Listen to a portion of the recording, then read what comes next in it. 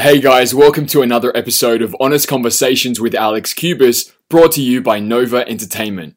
In this episode, I chat with Jon Carlo, actor and the co-writer behind Harvey Keitel's latest flick, First We Take Brooklyn, co-starring Annalyn McCord and Charlotte McKinney. Jon sits down with me to talk career paths, the dream, and full circle moments, involving being a waiter to an Oscar-nominated actor serving him breakfast in 1 year, to acting as their co-star in a feature film 10 years later. Jon, who has also appeared on popular shows like Parks and Recreation and Transparent, tells a great story involving the classic definition of luck being preparation meets opportunity, as well as a refreshingly vulnerable account of his journey that has seen him arrive in LA, take a 3-year hiatus, and come back again. Jon and I also talk about the genesis of his writing process, as well as how a predisposition towards problem solving informs his storytelling point of view. Listen in towards the end for his advice for actors, and through our chat, appreciate the ways in which humans just need to sometimes shut up and do. I am sitting with... Hi, I'm Jon Carlo. Jon Carlo, actor, writer. Do you add any other titles to your hyphenate? Oh, so many hyphens. Aspiring director as well, Cool. and producer, an amateur furniture maker. Amateur furniture is the table Yeah. that we're on. You made this. Did. Wow. Sure did. Cool. If this was a video recording of an interview, then you guys would see how impressive the table is we're sitting on right now. It's a shame that it's just a podcast. Okay, Jon, I start off my interviews with this same 4 questions. Cool. I think, I feel, I need, I want. Right in this moment, how would you answer those 4 questions? Wow, that's a good one. I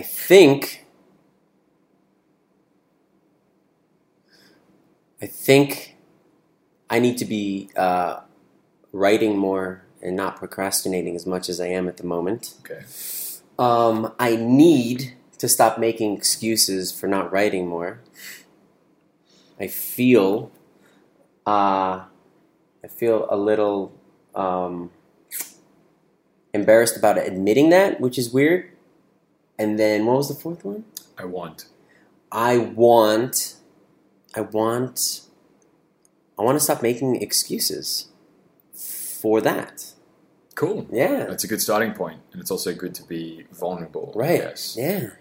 In your writing process, or the starting point for your writing process, was it being vulnerable and a willingness to be open?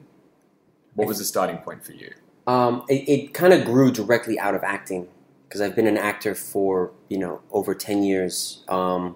And the frustration of not having a platform to act, to do my art. Because as an actor, unfortunately, especially in film and television, you need to be hired. You need an audience. Even if you're doing a play, you can't do that in isolation. Yep. And so when you're in Hollywood and you're just auditioning, and nothing's, really coming to fruition, I started needing another creative outlet. And so writing kind of came out of 2 things. One was just I need to do something creative that I can do on my own. And also the second one was if no one's going to give me a role that I want, I'll just write it for myself. Great. And that's kind of how it all started. And, cut to now, there's a movie out, but it really started from just being frustrated with the industry and with, waiting. So you moved to LA when you were 20? I moved to LA when I was in my, I think, early 20s. I would say maybe 22, 23. Okay. After college? Yeah. And then you started with the grind of being an actor here. Yeah. Being an actor, taking acting classes, waiting tables during the day, bartending at night, just doing anything. Did you feel like you were living a cliche? In the beginning, no. Because in the beginning, you're so excited by just being here that it takes time to realize that you have become a cliche. Okay. In a way. Once all the dust settles and the magic of being in LA, and then you realize oh my God, there's a million of me here doing exactly what I'm doing. Then you start to get, a mild depression. So you talked about, before we started this chat, you told me how you were here for 4 or 5 years, then you moved away for 3 years, and then you've come back. Right. What precipitated the move away, and was that you feeling like you actually were giving up? It's exactly that. It wasn't really giving up as much. It was more like, I moved here for a specific reason. I moved here to be an actor. I moved here to act. And I realized after like 3, 4, 5 years that like I wasn't doing that. I was barely even taking acting classes anymore. Okay, so your interest actually tapered off. It wasn't the interest. It was more of like, because to be an actor, I guess, you don't necessarily have to be acting all the time. You can still be at home reading a play, memorizing lines, memorizing monologues, doing workshops, doing classes. And I wasn't doing that. I realized I did that when I first started in LA. Then after time, you get frustrated and you're like, what am I wasting all this money for? Yeah. And so I was just literally just like working to live, bartending, waiting tables, partying, drinking, and having fun. And then that really started to like weigh on me. And then out of the blue, an old friend from college who's from this tiny little town in Northern California, the population is like 1,000 people. It's right on the coast. She called me and she was like, hey, John, they're doing a play in this little town that I live in. And they need like a young leading guy to be like the lead of the play. Would you want to come up for 2 months and do the play? I was like, abso-fucking-lutely. Right. I'm like, this is what I've been waiting for. Yeah. Just an opportunity to just act for no money. They put me up, and I was like, yeah. Did you have representation in LA by this point? I did. I had. So you felt like you had built up some momentum. Yeah, I had a little bit of momentum, but it was the same thing. It was like I had a manager, I had a commercial agent. I was going out on auditions all the time, but it was. I started being bored of auditioning. What sort of stuff were you auditioning for? It's like I remember commercials were always like consistent. Mm-hmm. It was always, I've probably gone on thousands of commercial auditions. And commercials are so different from film and television because commercials are 98% about how you look and your personality, your vibe. So you don't have to prepare really for a commercial audition. You show up and say, what's your name? Tell me a fun fact about you. And then they're like, thank you. What was the fun fact for you? It would change. Like I started being honest. Like, oh, I really like to cook. And then I would start like fucking around and make up stuff just to get a reaction out of the casting director. Okay. Which I found to work sometimes because, for them, it's like they're seeing thousands of people. So what was an example of something crazy that worked? I think like I was like, I can walk on my hands for hours or something. Oh, that was a lie. Yeah. Oh, right. And they're like, let's see it. And I was like, oh, shit. And I managed to like do a couple for 5-6 seconds and I fell. Right. I got a laugh out of them. Didn't book the job though. So, But so you're on that audition process and obviously going out for commercials and I'm guessing the occasional like TV Very rarely I would go out for TV and film and it was always like waiter number 3. Okay. And like bartender 2. And it was always like one line. And I'm like, this isn't what I came out here for. Yeah, but it's not even that. It's like, how many different ways can you do that? And I'd go to the audition and there'd be like 30 dudes who kind of look just like me waiting for a line. I'm like, wow. That's not very stimulating. It's like, but it's also rolling the dice. It's like, how many variations of this line? Like, is there going to be a guy that walks in and says, can I get you some more water? In a way that is like, the casting director's like, oh my God, did you see how he delivered that line? So you had been going through that experience and then you got offered to do this play. Mm-hmm. And then you already told me this before about what you ended. You stayed in that town after doing this play because you... Well, I didn't know. So, I tell my roommates, I'm like, guys, listen, I'm going up. I tell my work, my job, I'll be away for 2 months. Uh-huh. Like, I basically quit. Was it in the summer? It was in the summer, end of summer, like August. And so I go up, and I do the play, and I just fall in love with this town. It's like this hippie town on the coast of California. You got redwood trees, the ocean. Everyone in town is a pot grower. And it was just like, the play was amazing. Very like, it's exactly what I needed as like an artist to kind of like reinvigorate that creative spirit. Yep. And then when the play ended, I was like, you know what? I want to just stay 1 more month and just kind of hang out because I was rehearsing so much. So I called my roommate. I'm like, hey, buddy, I'll be back in another month. And then that month turned into another month and another month. And then after like 6 months, my roommate's like, dude, what's going on? Were you paying rent? I was. Oh. I was still paying rent down here. Okay. But because we had 3 roommates, it was like, $500-600 a month. Yeah. And I started working in the marijuana business up there. So I was making money and living for free. And then eventually I was like, you know what? I'm just going to stay. I'm not coming back. Like, I'm just loving this. And did you think that when you realized that you weren't going to be an actor anymore? No, because what happened was so this town is 2.5 hours north of San Francisco. Mm-hmm. And then the thought never crossed my mind that I'm done with acting. It was always like I'm taking a break. And then after about a year up there, I realized that San Francisco is a big hub for commercials and industrials. So I just sent an email to an agent. They're like, yeah, we'll sign you. And then I started going out on auditions up there, driving like 2.5 hours each way. But I was like booking work like crazy. I booked a Super Bowl commercial. Okay. I booked tons of industrials, tons of work. And all of a sudden, I was doing exactly what I wanted to do in LA, but in San Francisco. Mm-hmm. And that was amazing. But then I realized after 3 years that there was a very low ceiling. And I reached that ceiling, and that was it. And then what was the moment when you realized you reached the ceiling?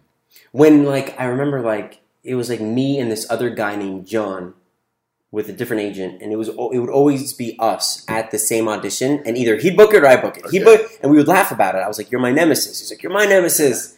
And I was just like, whoa. And then through Facebook, I started seeing, some friends here in LA, doing really good stuff, like television, film, all this stuff. And I was like, I started feeling that, jealousy, right. envy, but not in a negative way. Like, oh my God, I'm so proud of them. And inspired. Yeah. Inspired to act sort of way. Right. Yeah. And so I was like, I think it's time to come back. And the moment I decided to come back. But you were 29 at this point? I was 29. Okay. Yeah, 29. The guy that took over my room here called me and said, hey, John, I'm moving out. Do you want your old room back? Literally, it was synchronicity. You didn't plan it that way? No. I didn't know where I was going to live yet because I gave up my room. Yeah. And it was just I was like, that's a sign. In this amazing rent control department we were talking about before, by the way. That's why that is in piece of information is important. Yes. Okay. And then now you've been back for how many years? So now I've been back in LA 5 years. Okay. Yeah. What about the narrative with First We Take Brooklyn? How did that, at what point did that, do you remember that starting? Yeah. Between then and then a month or two ago when it was officially released? I started writing when I first got back to LA on the second incarnation. Because I just wanted to find a different creative outlet, like I was saying earlier. Yeah. And so I remember I went to Sundance the year before, just as a, for kicks. Yeah. And it was amazing. I was so inspired.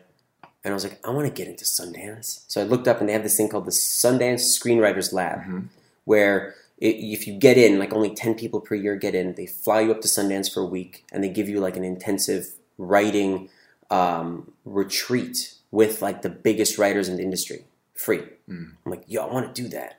So I look up online, I check all the research, and the only thing you need to do to submit is the first 10 pages of a script, your bio, creative statement, another essay, and that's it.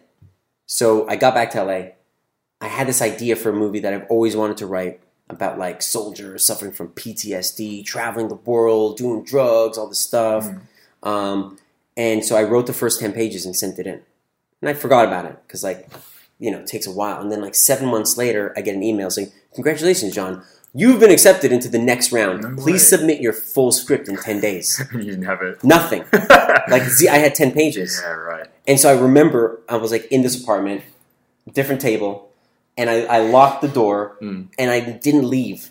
And I just wrote like a madman for 9 days. Had one day, brought my friends over, had a table read, fixed a couple things, and sent it in. Finished the script, 120 pages. And then 2 weeks later, congratulations, you're in the final round. Wow. I was like, what the? And then I didn't get in at the end. Right. But that just inspired me. Close. Yeah. Yeah. And so I had this script that I never thought I could finish. I thought, it takes about a year to write. I wrote in 10 days. I'm like, yeah. This is all self-imposed limitations. Anything is possible if you just shut up and do it. Yeah. And then, so that's how Brooklyn came about, because at that time, a really good friend of mine was meeting with this dude that I knew of named Danny A. My family's Israeli. Danny A's Israeli. And Danny A is a director, producer as well. He's a producer, director, actor. and nightclub of First We Take Brooklyn. Yeah. Yeah. And just like a really famous dude because he hangs out with famous people. He's like a nightclub promoter right? / owner and owner. Yeah. And so and he's going to be in the Martin Scorsese's The Irishman. Yeah. Next year, coming out next year. He has some intense scenes with De Niro. Awesome. Yeah. Very so cool. And so my buddy went to meet with him, and so I said, if you have an opportunity, just mention my script. Because the one I wrote for Sundance was about Israeli soldiers suffering from PTSD. I figured he's Israeli. You know, they're like Aussies. Like, they all congregate together. Okay. You know what I mean? Yeah. And so my buddy Jay was like, yeah, no problem. And he goes, and next thing I know, I get an email from Danny. He's like, hey, Jay said that. Send me your script right now. And I sent him the first one, The Lost Ones, it's called. The one that you submitted to Sundance. Right, okay. And he reads it and gets back to me. He's like, John, I read your script. I'll never make this movie in my life. But I like your writing. Let's have a meeting. Okay. So I'm like, okay. We sit down at the Beverly Hills Hotel or whatever. Like, he's a flashy guy. And he's had he been in the industry by this point, though? Yeah. Or was he still very much a nightclub promoter? No. At this point, This is like he's already 4 years ago? No. This is flash forward to, I would say, 3 years. Oh, okay. 2.5 to 3 years ago. Right, cool. At this point, he's already done 3 movies. Okay. Produced them. He hasn't directed yet. Mm-hmm. And the first movie he did was amazing. Got into Sundance, all this stuff. His second 2 movies were, whatever. Okay. Not great. And then he was looking to make this new movie about an Israeli gangster. And he didn't really know what, but he saw my writing and saw that I could write for Israelis. I speak Hebrew fluently, so does he. Wow, cool. And so he was like, I want to hire you to write this movie for me. I don't know if we're going to make it, but I'll pay you $5,000 to write a movie. Great. I was like, kidding me? I've only written one thing. Are you going to pay me to write? Yeah. Done. Yes. Not knowing that a screenwriter gets paid $25,000 to write a script. But that's besides the point. Or by a studio, $300,000. Right. Exactly. Yeah. But I would have done it for free. Yeah. And so I write the movie, and we go back and forth, a couple drafts. I send him the final draft, and he's like, "Okay, cool. We're going to shoot in 2 months." I'm greenlighting it. I'm financing it myself. He's going to finance it himself. Yeah. Wow. And then that's how First We Take Brooklyn. What was the budget for First We Take Brooklyn? I'm not allowed to say. Unfortunately, I can't. Oh, okay. Yeah. Right. I can't say it. Okay. And just because there's distribution stuff and all those things. So yeah. So how did it? Did it go through multiple drafts between you submitting that version that he hired you to? Shooting? How many drafts, and how did you go about that process? We probably went through 10 different drafts. So this was really the second thing that you wrote. Second script I've ever written in my life. And it got made into a film. Right. With Harvey Keitel. Yeah. How did that make you feel? It was surreal. It was crazy. It all happened so quickly. I didn't have time for it to kind of settle. Mm-hmm. And then, next thing I know, I'm in New York shooting the movie, and I'm acting in it as well. And all my scenes are with Harvey Keitel, this legend. And then so there's an interesting, sorry to cut you off, but there's an interesting story you were telling me before we started this chat about your full circle moment. Yes. Do you want to tell us about that? Sure. Yeah. But yeah, when I first moved to LA and I was waiting tables, the first job I got was at this restaurant in Venice Beach. Mm-hmm. And, when you're new to a restaurant job, they give you the worst shift, which is the breakfast shift, Because you have to get up so early. You have to get up early and it's not much money. No one's drinking, you know what I mean? So it's bad tips. Yeah. And so I remember my first week there, Harvey Keitel is coming in every morning for breakfast. I guess they were shooting something in the area. And I would wait on him every morning for 3 weeks. So this is around 2007? This is, 2007, 2006, 2007. Yeah. Cool. And then cut to now, 10 years later, I remember I was in an office in Manhattan with Harvey Keitel, and we're rehearsing our scene that we're going to be shooting the next day together. Mm. And it was such a punch in the face. Do you realize the full circle moment that's happening right now? And it was just amazing. It was just completely surreal. And you could have never told yourself 10 years ago that would have happened? Never. You wouldn't have believed it? Yeah. If someone was maybe you'll be in a movie with Harvey in 10 years. I was like, fuck off. So then what kept you going? If you didn't believe that something like that would be possible? I think it's part of it is just being stubborn. Okay. I'm a very stubborn person. and which has allowed me. me. Israeli in you, or it could be the Israeli. My dad's from Argentina. Okay. They're also very stubborn as well. Right. Okay. And just I think I'm the kind of person that I just think that I could learn anything. Just give me an opportunity and I'll figure it out. I'm like a yes man. They're like, hey John, can you do something? Yeah. Problem solver. Yeah. Yeah. Okay. But then I put myself in situations sometimes that are like compromising in a way because I don't know what I'm doing, okay. But I'm always able to figure it out because of technology. Because I was like, I want a dining table. I just look on YouTube. How to build a dining table. Oh, okay. And I was like, cool. So is the furniture making thing a recent hobby? Very. Okay. Yeah. Cool. Yeah. Just out of like, I can't afford a $2,000 table. Right. So I'm going to make one myself for $300. Nice. Yeah. Okay. And where do you attribute that to? You know, problem solvingness, which has obviously been a great tool or skill for you to sustaining and continuing with a career in the industry. Yeah. Is that childhood? Is that... It's a good question. I don't think I've really had that moment of self-reflection. I don't know. I think maybe... I'm trying to think. I've always been like that. Just like, a stubborn problem solver. And I just have... I think it actually comes down to like confidence in yourself where you just think anything's possible. I can do it myself. And having the internet at our disposal. I think like my generation is like the last generation that had... no internet and then internet, so we have that dichotomy. Yeah, right. Where most people today grew up with it. Just grew up with it. It's like you can't fathom how to live without it. Yeah. And so, people who grow up poor and end up rich appreciate that money way more than people who've had it their whole life. So you feel like you appreciate resourcefulness. Yeah, and the access to information and technology and cameras, and we have so many tools at our disposal to make $1 million looking movie for nothing. What drew you to acting in the first place?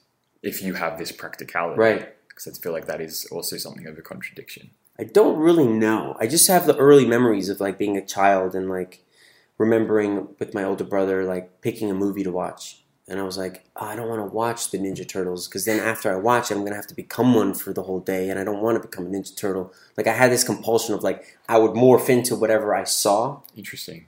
You know what I mean? And so, like, I just remember You're always... You're the youngest? I'm the youngest, okay. Yeah. I have a 2-year older brother. Okay. And I have a 20-year younger half-brother as well. Right.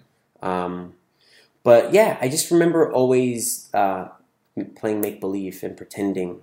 I think it kind of stems from that. But I only got into acting very late. I got into it in college. So what did you study in college? I was a psychobiology major.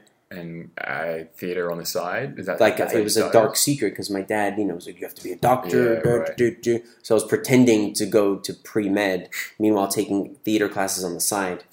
And it just kind of like that whole concept of the bug. Like you catch this bug of something being on stage in front of people. So even while you were away in the small town up Northern California, the bug didn't go away. No. You were still very much attached to it, but just trying to figure out a way to do it differently, I guess. And just try to reconnect to like the foundation of that art form. Because in LA, it's hard to fathom acting without a camera. Because very few people do theater here. But in college, all I did was theater. I was trained in theater. And so reconnecting back to the original art form is really inspiring because you get that direct connection with an audience. What advice would you give to the aspiring writer or actor listening? I'd say this to everyone. It's you have to create your own content. You cannot wait around for the right audition, for the right moment, casting director, whatever, because it's probably not going to happen. Just because of the sheer numbers of people trying to do the same thing you're doing. And if in anything in life, if you're not proactive, it's just, you eliminate so many opportunities. Because in your instance, it sort of was a classic example of luck is preparation meets opportunity. Right. You had a draft of a script, right, which you had already submitted completely on your own volition for a Sundance thing. And then through a random friend connection, there was this guy who wanted a script for a movie that happened to be in your ballpark or wheelhouse as a writer. And then it just happened. Yeah. And you couldn't have predicted that. No, and there's no way. And I'm sure there were many opportunities that I missed in the past. Because you weren't prepared. Right. And this time, are there some instances that you would go back and tell yourself 5-10 years ago that you should be more prepared? What's an example? Oh, man. I just wish that when I first moved to LA, the first thing I did was get some friends together, get a camera, and just start shooting things.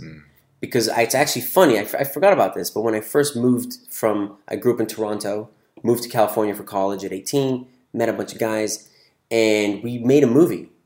We actually made an independent film for $400 called Suburban Youth. Okay. And it was all just literally we feature film with some home video camera in college, and it was the worst film ever. Ever. Which is understandable because we didn't know how to do anything. Yeah, right. But we finished it. And then I remember watching with my buddies, and we were so heartbroken because we were like, this doesn't look like a real movie, you know? And I wish I would have told myself back then, don't give up. Don't get disheartened. Don't be discouraged by the fact that I didn't go back to filmmaking and writing for another 6 years after that. And if I would have kept learning the process and then by now I would have had 10 scripts written. Mm-hmm. And so if there's any advice I could give to anyone is your first project is going to be dog shit. Mm-hmm. And be okay with that. Mm-hmm. Because that's part of the learning process. Your first monologue is going to be crap. Your first acting job, my first lead role in the movie was in this film called Empty, about America running out of gas and a couple is stuck in the woods, and it was a cool concept. Yeah. And it's, when you watch the film, it's unwatchable, mainly because of me and the other lead actress, and it was just you don't think your performance is good? Terrible. Okay. The comments on IMDb are my favorite one was it's kind of like a porno but without the sex. And but that's fine. Yeah. Because you're not gonna, no one, unless you start acting or anything as a child, takes time to develop.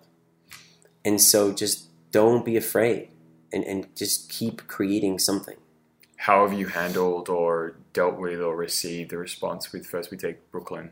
Given that there's been a good amount of press, there's been different levels of reviews. How have you? The reviews have been overwhelmingly positive. There's always, but I don't really take the reviews. It's more of the film came in number 13th in the country per screen. Great, yeah. And it received great, and we're having a lot of momentum, and there's other projects. But the hardest thing is I'm finding it hard to write now. Like I was saying in the beginning. Okay. Shut up and write. Yeah. Because of the noise? The noise, and also there's this weird thing. I can see why one-hit wonders. I'm not saying this movie is a hit, but I can see why that whole concept of someone creates something amazing and then they never do anything again.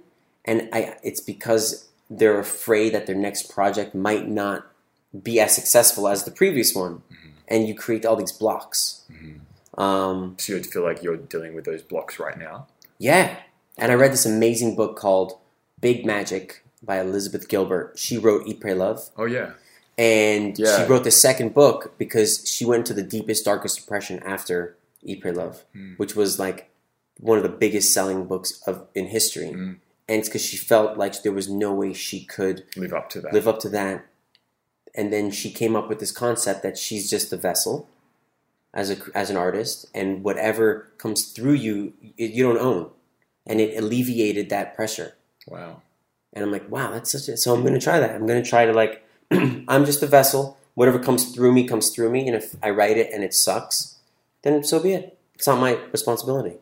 Is your writing process you sitting down in your house or whatever with a laptop and then just seeing what comes out? Or how do you generally follow through with? I need more structure. I'm a very avid outliner. Okay. So what I'll do is I'll spend most of the time outlining, do bullet points.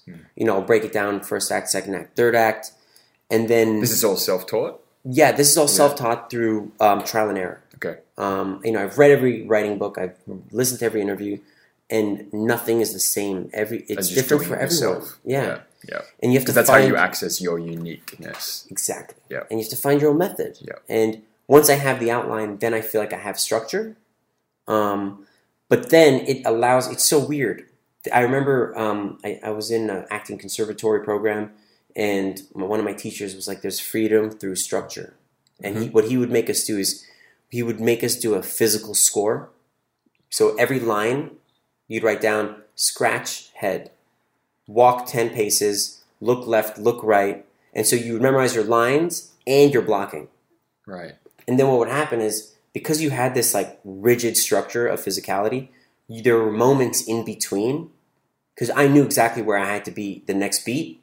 Between those two beats, I could do anything and not get lost. And he was like, that's a freedom through structure. And it was still true Yeah. to the given circumstances. Yeah. And you It wouldn't. wasn't just being weird or Right. whatever. Yeah. And like on stage or whenever you kind of go off script, there's that fear of like, am I going to be able to get back to where I need to be? And so with writing, once I have that outline, I can go way off of it and allow for those moments of inspiration where, you know, things happen in the moment creatively.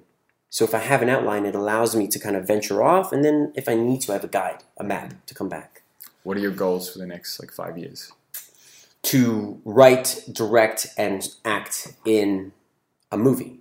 Cool. To do it all. Okay. Yeah. In the one movie? Yeah, I want to see what it's like to I don't know if I'll be successful at it, but there's so many people that I've respected, that I look up to, who like can do that, like the Duplass brothers. Yep. And, you know, even way back, like Warren Beatty Clooney does it. Clooney does it, Yep. Woody Allen.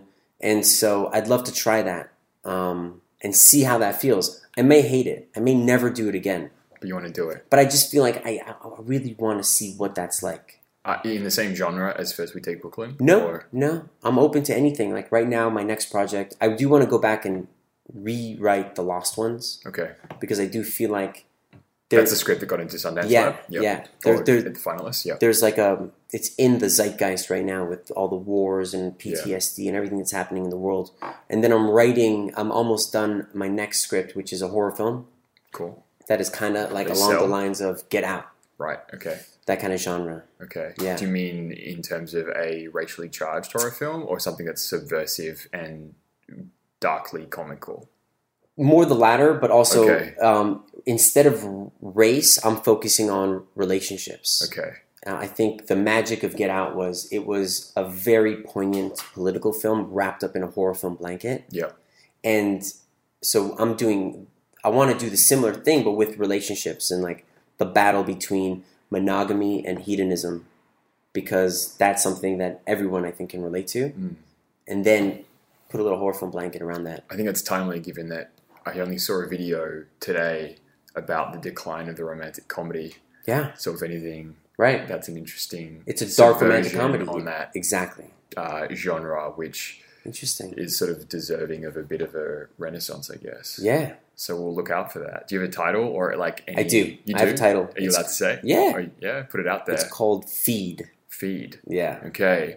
Well, by any luck, given the stories that you guys have heard today with the full circle moments and not knowing where tomorrow will take you, I think we'll be seeing Feed on either Netflix or in cinemas we could say in the next couple of months. Hey man, Let's from just your say mouth to God's ears. Yeah, beautiful. Okay, thank you so much, Jon, for Thank you, Alex. being a great guest. Thank you guys for listening. Feel free to reach out to Jon you're on Twitter. Twitter at Jon Carlo. Instagram, I am Jon Carlo. And Facebook, Jon Carlo. Yeah, continue the conversation there. Ask me any questions. And until next time.